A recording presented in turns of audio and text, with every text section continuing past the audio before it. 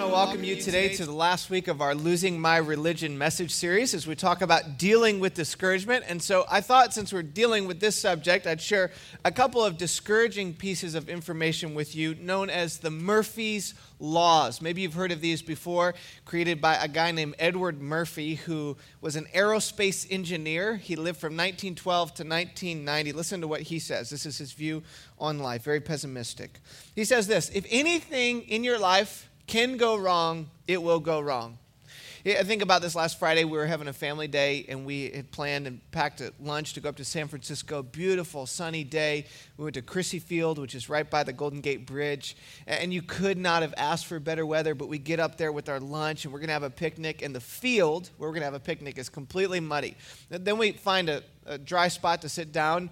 And then every bird in San Francisco, it seems like, thought we had personally invited them to join us for lunch. So sometimes if anything can go wrong, even if you cross your T's and dot your I's, it will find a way to go wrong. Second one is this: if there's a possibility that several things can go wrong, the one that will cause the most damage is the one that will go wrong.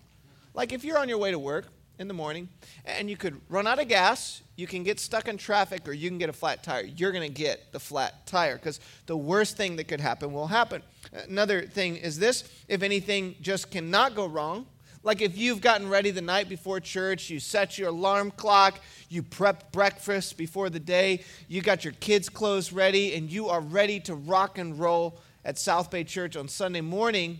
When you wake up in the morning, you find out that the alarm clock didn't go off, your kid spills yogurt on their shirt, you get in a fight on the way to church. You know, if anything can go wrong, it should not go wrong, it will. Anyway, I like this last one. If everything seems to be going well for you, like it seems like life is good, you're on a beach in Maui just enjoying life, you have obviously overlooked something. Now, there is some humor in this, and here's a great guy that you would want to be an aerospace engineer, but probably not the guy you want to hang out with on Friday afternoon or Friday evening. And I think that for many of us, there is this cynical nature that develops in us in life because life doesn't always happen the way we want it to. Especially if you're the kind of person that's trying to make progress in any area of your life, whether it's your finances, you're trying to save more than you spend, physical fitness, you're trying to get in shape, marriage, you're trying to invest in the relationship with your spouse or your children, and you're trying to train them and love them to grow up, to change the world. Maybe for you with dating, and you want to be pure, and you want to live in such a way that you would honor God and find that right spouse. Life has a way of sending setbacks our direction when we're trying to make progress. That week you decide you're going to invest in your marriage is the week that everything comes out that has been stored in the closet for years about your spouse, and now there's this whole new problem you have to unravel. Your kid, you're going to invest in the life of your kid, and that week your kid gets called down to the principal's office. You're going to be early for work, and all of a sudden there's this new traffic jam that you'd never anticipated before. Beginning of the year, I'd written all these goals out, like physical fitness goals and savings goals. I am not kidding you when I say the first week of January, on Monday morning, I went out to my car, 2012, put the key in the ignition, turned the ignition, and the car did what? Didn't start. A few $100s later, I'm back on the road. Next morning, I wake up. I started my new workout routine. I'd worked out Monday. I wake up just so sick, I can't get out of bed for like a week, and I'm back where I had started, 2 steps forward, 1 step back. Maybe even sometimes life feels like 1 step forward, 2 steps back. Now that I got everybody discouraged and despairing about life, we can build from here. What do I do with the discouragement in life, the fact that life doesn't happen at the rate that I hoped it would, or the progress I was hoping for doesn't come my direction? Now, on top of all this, it's the holidays, right? So now during the holidays, you got to buy presents for people that you really don't like. You're going to eat a bunch of food that you liked, but you wait that you don't really want.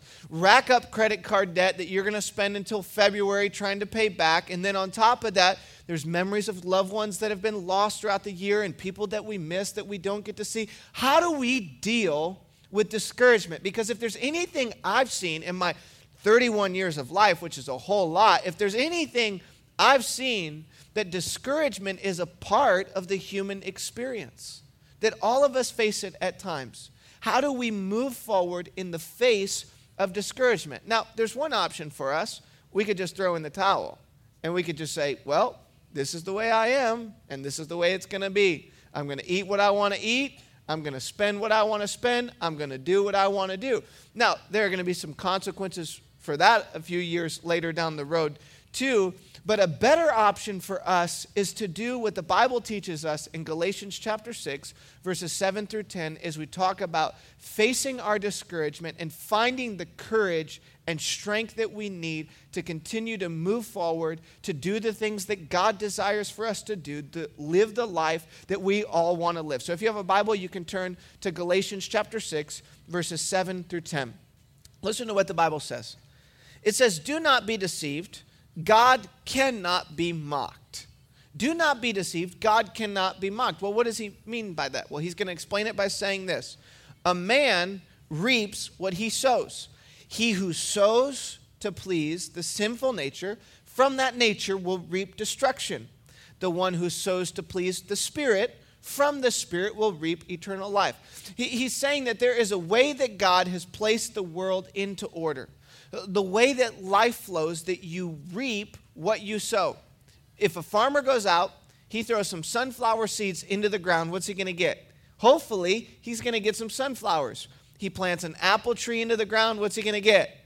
He's going to get an apple tree that's going to grow and hopefully produce fruit and make some really yummy, delicious apples for apple pie. He's going to get the result of what he's sown. If he waters it and places it in the optimal circumstances, you reap what you sow.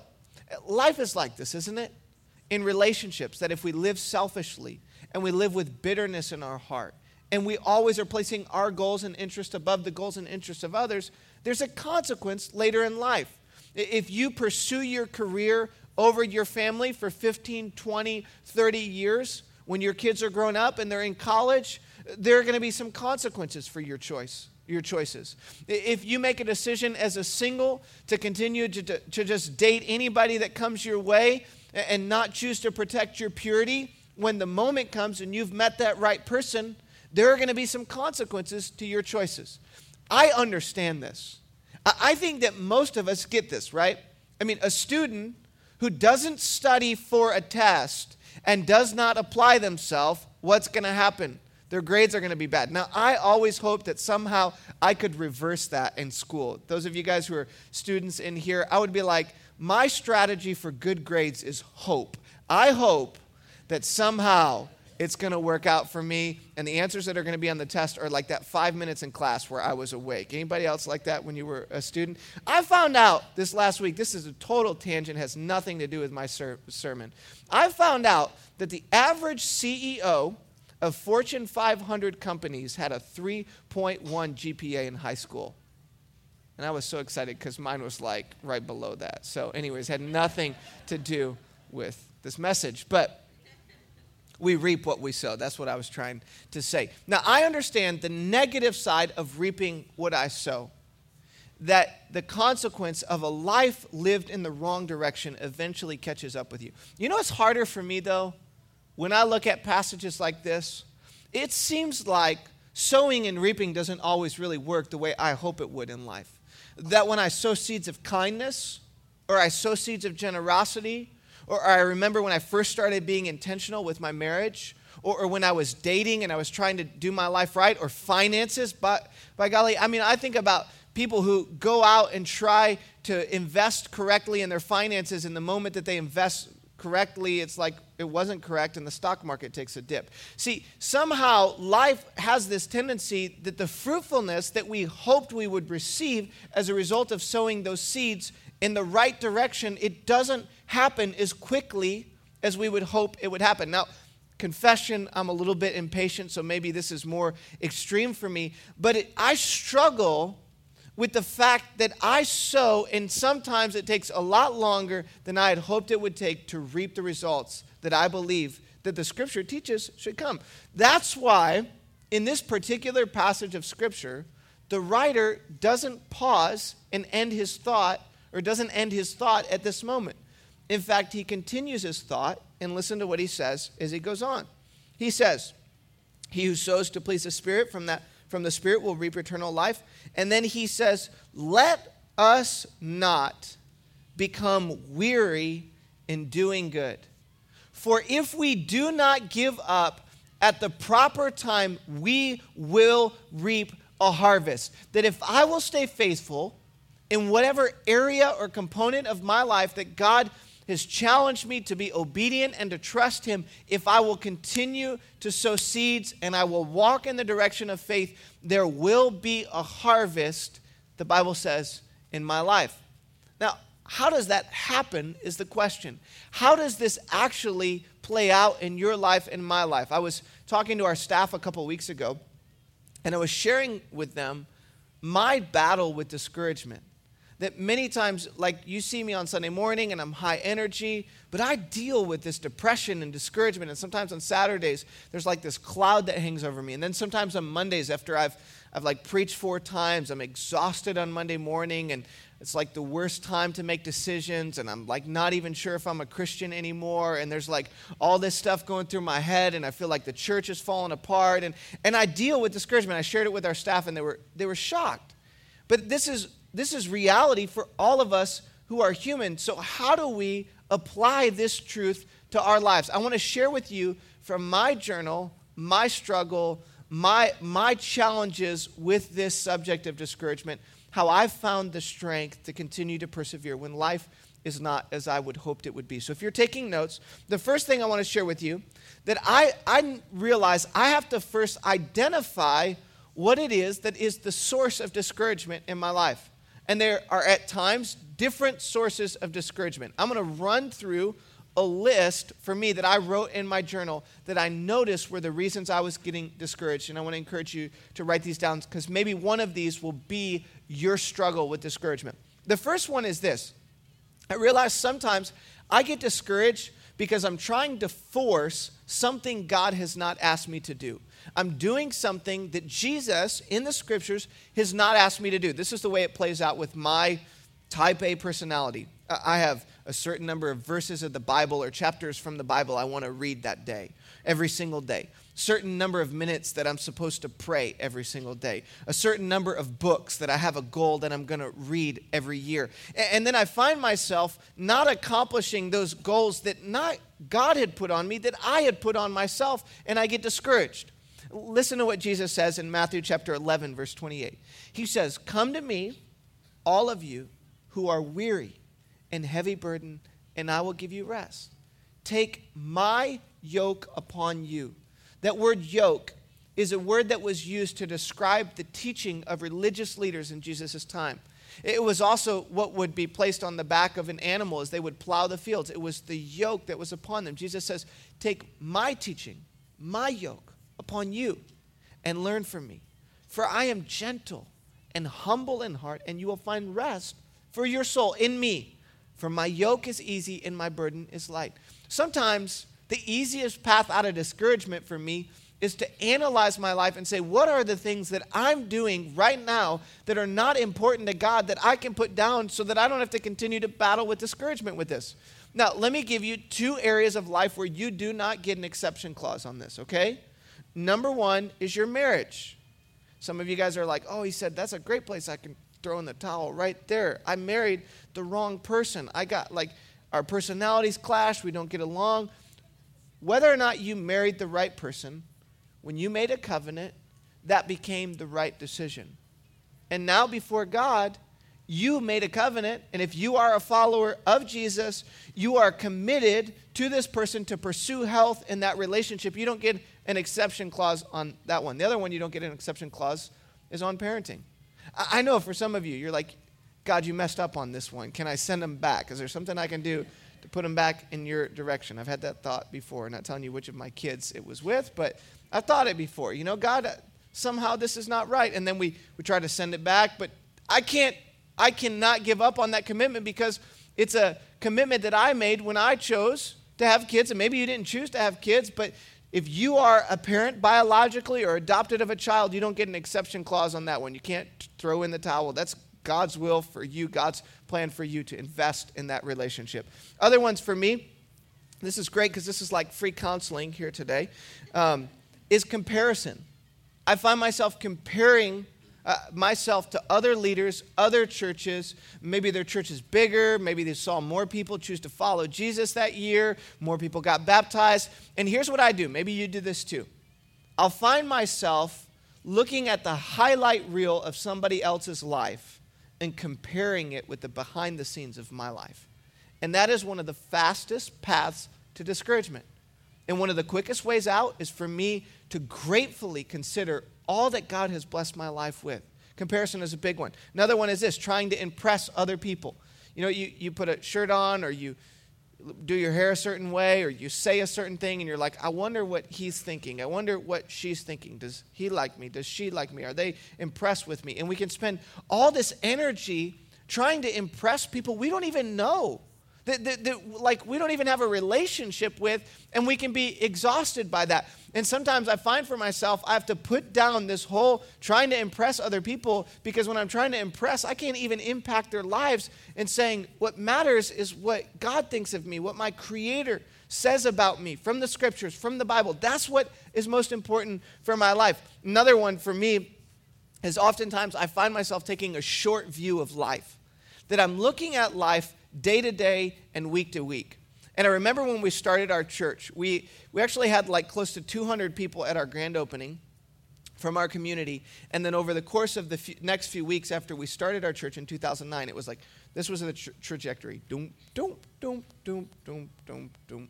And we're like 125 people, and we're sitting in staff meeting thinking, if this is the trajectory, like 4 months from now, it's going to be just the four of us. And that's not a good thing. There might be some fistfights that come out of this. This could be a really big problem. And I called one of my mentors, and he said to me, you're looking at it week to week. And what you need to do is look at it year to year. That sometimes you don't even know the progress that you're making until you get a year from now. Zoom out. And if you're so focused on the immediate results, short view of life, then you get discouraged because it doesn't happen as quickly. I'm like the guy, the farmer that sows a seed into the ground and is like yanking up on the sunflower plant saying, come on, grow faster, faster, faster, faster. And that short view of life can make us very discouraged. I think another one for me is overanalyzing problems. A lot of my context for this is leadership, and so you apply it to your situations and circumstances at work. Maybe you have something that you're analyzing, trying to make a decision about. We were trying to decide if we were going to add a fourth service here at South Bay, and I talked to like 12 mentors, our staff. I had like 12 conversations with my wife, Stacie, and one night we're talking about it, and Stacie is like, how many more freaking conversations do you need to have? Just make a decision, okay? And sometimes when I'm looking at a problem, I'll overanalyze it over and over and over and over and over again. I start to get discouraged and burdened. Another one for me is loneliness, or at least the facade of loneliness, that I feel like I'm all alone, whatever my challenge or struggle is, and that can lead me into discouragement. A lack of wisdom when I'm making a decision, like I don't know the path, which is connected to that overanalyzing. Physically exhausted. Sometimes I find the most discouraging moment for me is Monday morning when I have just exerted so much adrenaline. And then finally, the last one that I want to share, and I think that this is a huge source of discouragement for all of us, is when I start to take responsibility for outcomes that are not mine to control. That oftentimes in life, whether it's parenting, whether it's a relationship with a spouse, or your place of work, or your finances, that we take responsibility for outcomes that we don't get to control. We can influence them, we can sow the seeds, we can water the seeds, but if I'm trying so hard like the farmer, pulling up, this is not my responsibility to make this thing grow. It's my responsibility to water it and trust that God will faithfully bring to fruition what His Word says, that He will bring a harvest in my life if I will sow seeds and not give up. Now that you think I'm really sick and dysfunctional and really, really messed up, at least we can be honest at church and identify that all of us are in process. And none of us have our lives where we want our lives to be. And so if I were just to say I got it all figured out, then man, that makes so much more discouragement for you in your life. What is the one area of those sources of discouragement that you're like, I grab onto that, that's me. And then begin to, in the remaining time that we have, to filter what I'm going to say through the lens of that discouragement. And the second thing I've noticed in my life is that I must, in addition to going through this process of identifying the discouragement, I must practice selective hearing in my life. Practice selective hearing. I thought about this a couple of months ago. In our neighborhood, we have what we believe, my wife and I, is a dog who is from hell. It's like a demon-possessed dog, okay? Here's why. Because the dog doesn't bark at all week long, except for like Saturday night at 9 o'clock when I'm trying to fall asleep to get ready for Sunday mornings. And it's like one of those little yappy dogs. You know what I'm talking about? You're like, and you just want to go out and like clip its vocal cords, you know? I'm like laying there in bed. Is there like a knife around here that I can go out and clip the vocal cords? And one morning I woke up after being in bed for the evening, and I came downstairs to our living room, and I took out earplugs out of my ears that I had put in so I didn't have to hear that yappy dog, and then I put headphones in my ears to listen to music because everybody else in my house was asleep. And I thought, this is a great illustration for life. That in life, there are things that we don't want to get stuck in our minds, that thoughts at times can be like this broken record that play over and over and over and over again.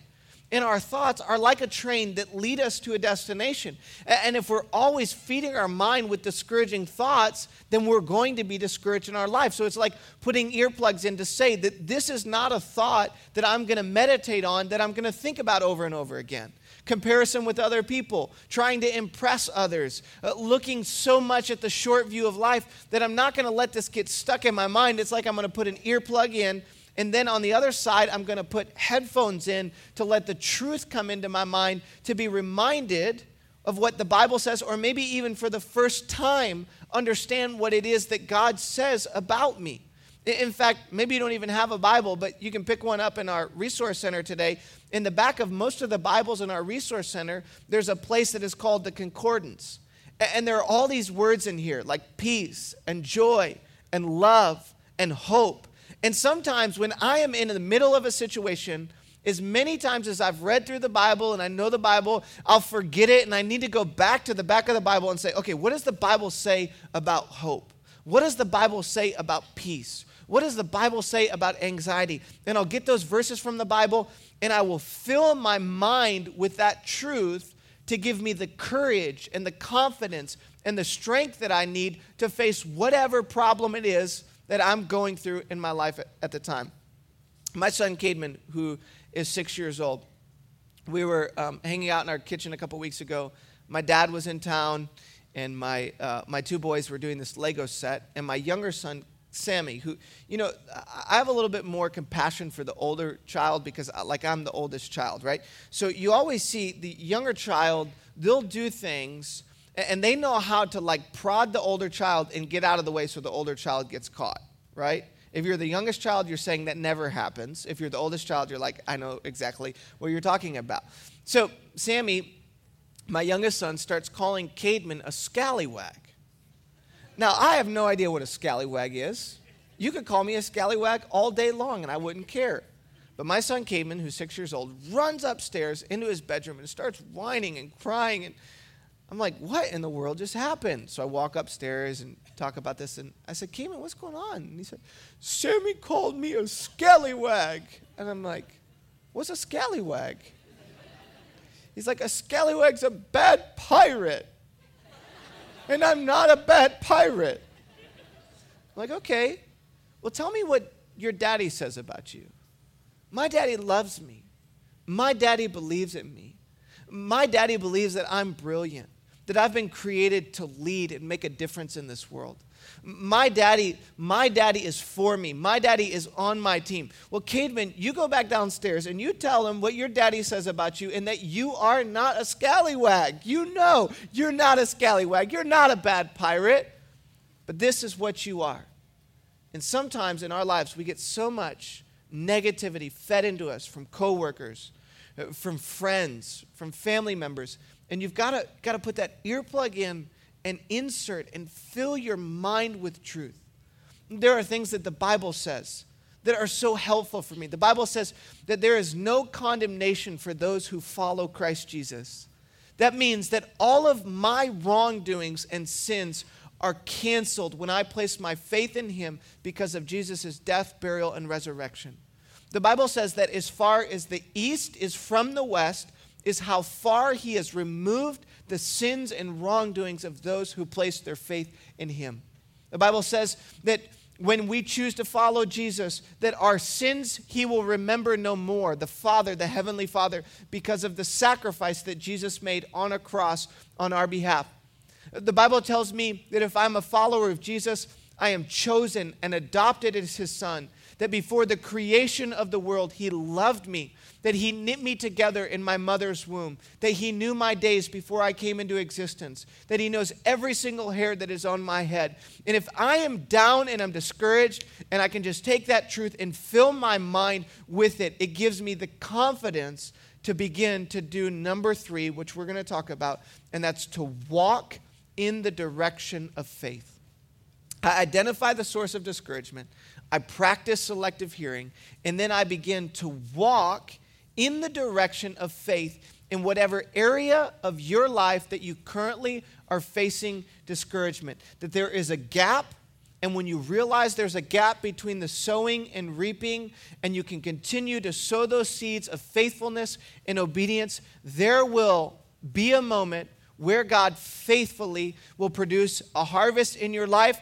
And maybe even it's not on this side of eternity, but for all eternity, he is a God of love and mercy and justice and will reward those who have faithfully obeyed him and served him and followed him. And today what it is that God wants to say to you is some of you are in that gap. You're in between the sowing and the reaping in some area, some component of your life. And God is saying to you through the Bible today, do not give up. Do not throw in the towel. Maybe it's your marriage. Maybe you've been walking through struggles and you've been depressed and down and you're hanging by a thread and you feel like it's over and you're ready to quit. And God is saying, hold on just a little bit longer. Take her out on a date. Apologize when you were wrong. Ask for forgiveness. Put her goals and interests above yours.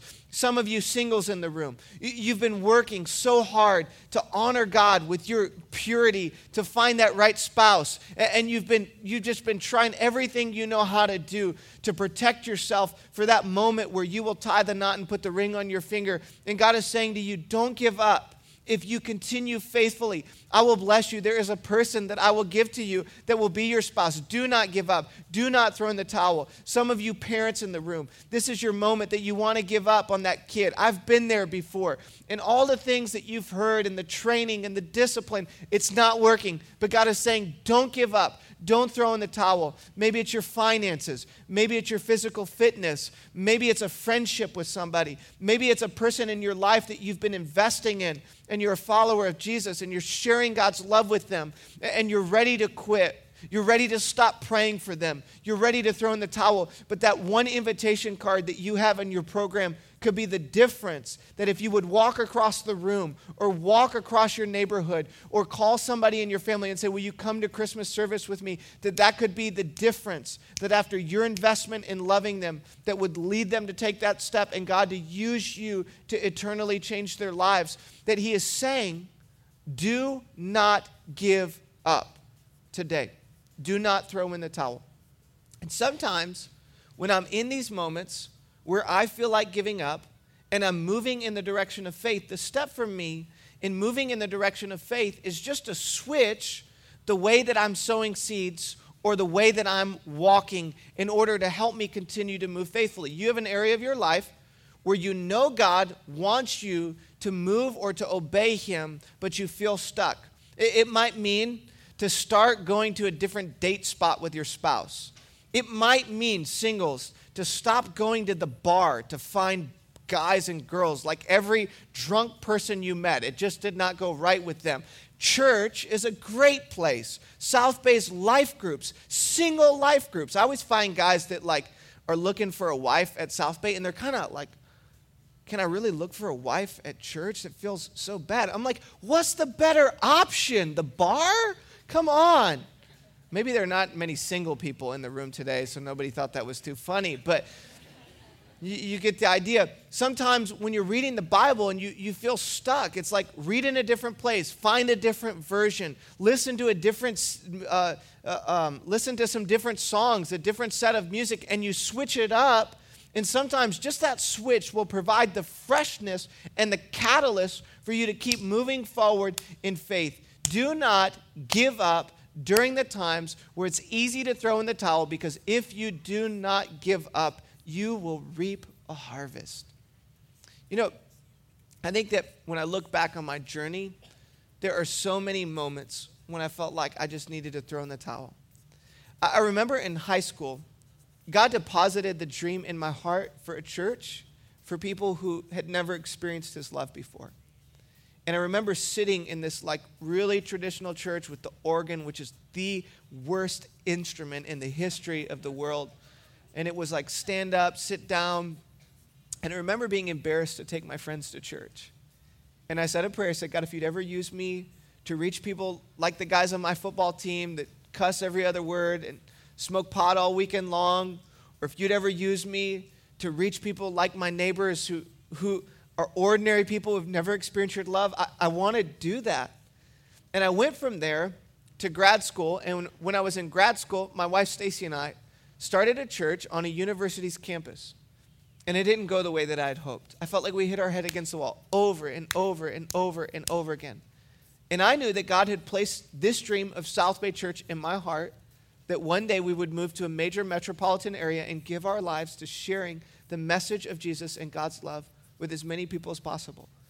And I would be in these dark moments when we were in Texas for 5 years, and I was going to grad school, and we'd started this church, and it wasn't growing, and it wasn't moving the way that I'd hoped it was and would, and we weren't seeing as many changed lives as I hoped we would. And I was so ready. I was like, God, like, I'm done. I'm ready to quit this thing. And I remember so many moments I would pick up my iPod, and I would put on some worship music, and I'd throw on my sneakers, and I would run outside, and I would just pound the pavement. And I say, God, I believe you put this dream in my heart. I know you put it there. And I'm going to be faithful, and I'm going to pursue it, and I'm going to do whatever I can to trust you and to honor you. I'm not giving up. I'm not throwing in the towel. And when I look and I see how God has changed so many lives, I'm so glad that God gave me the strength and the courage in that dark season of life to not give up.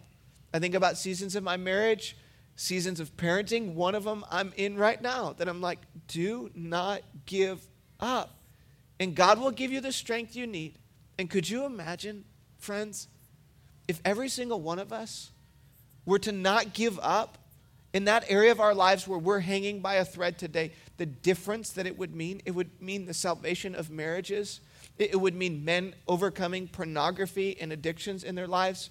It would mean people stepping out of greed into generosity, and some folks that are living lives for themselves, relinquishing control to God and to love and to serve others.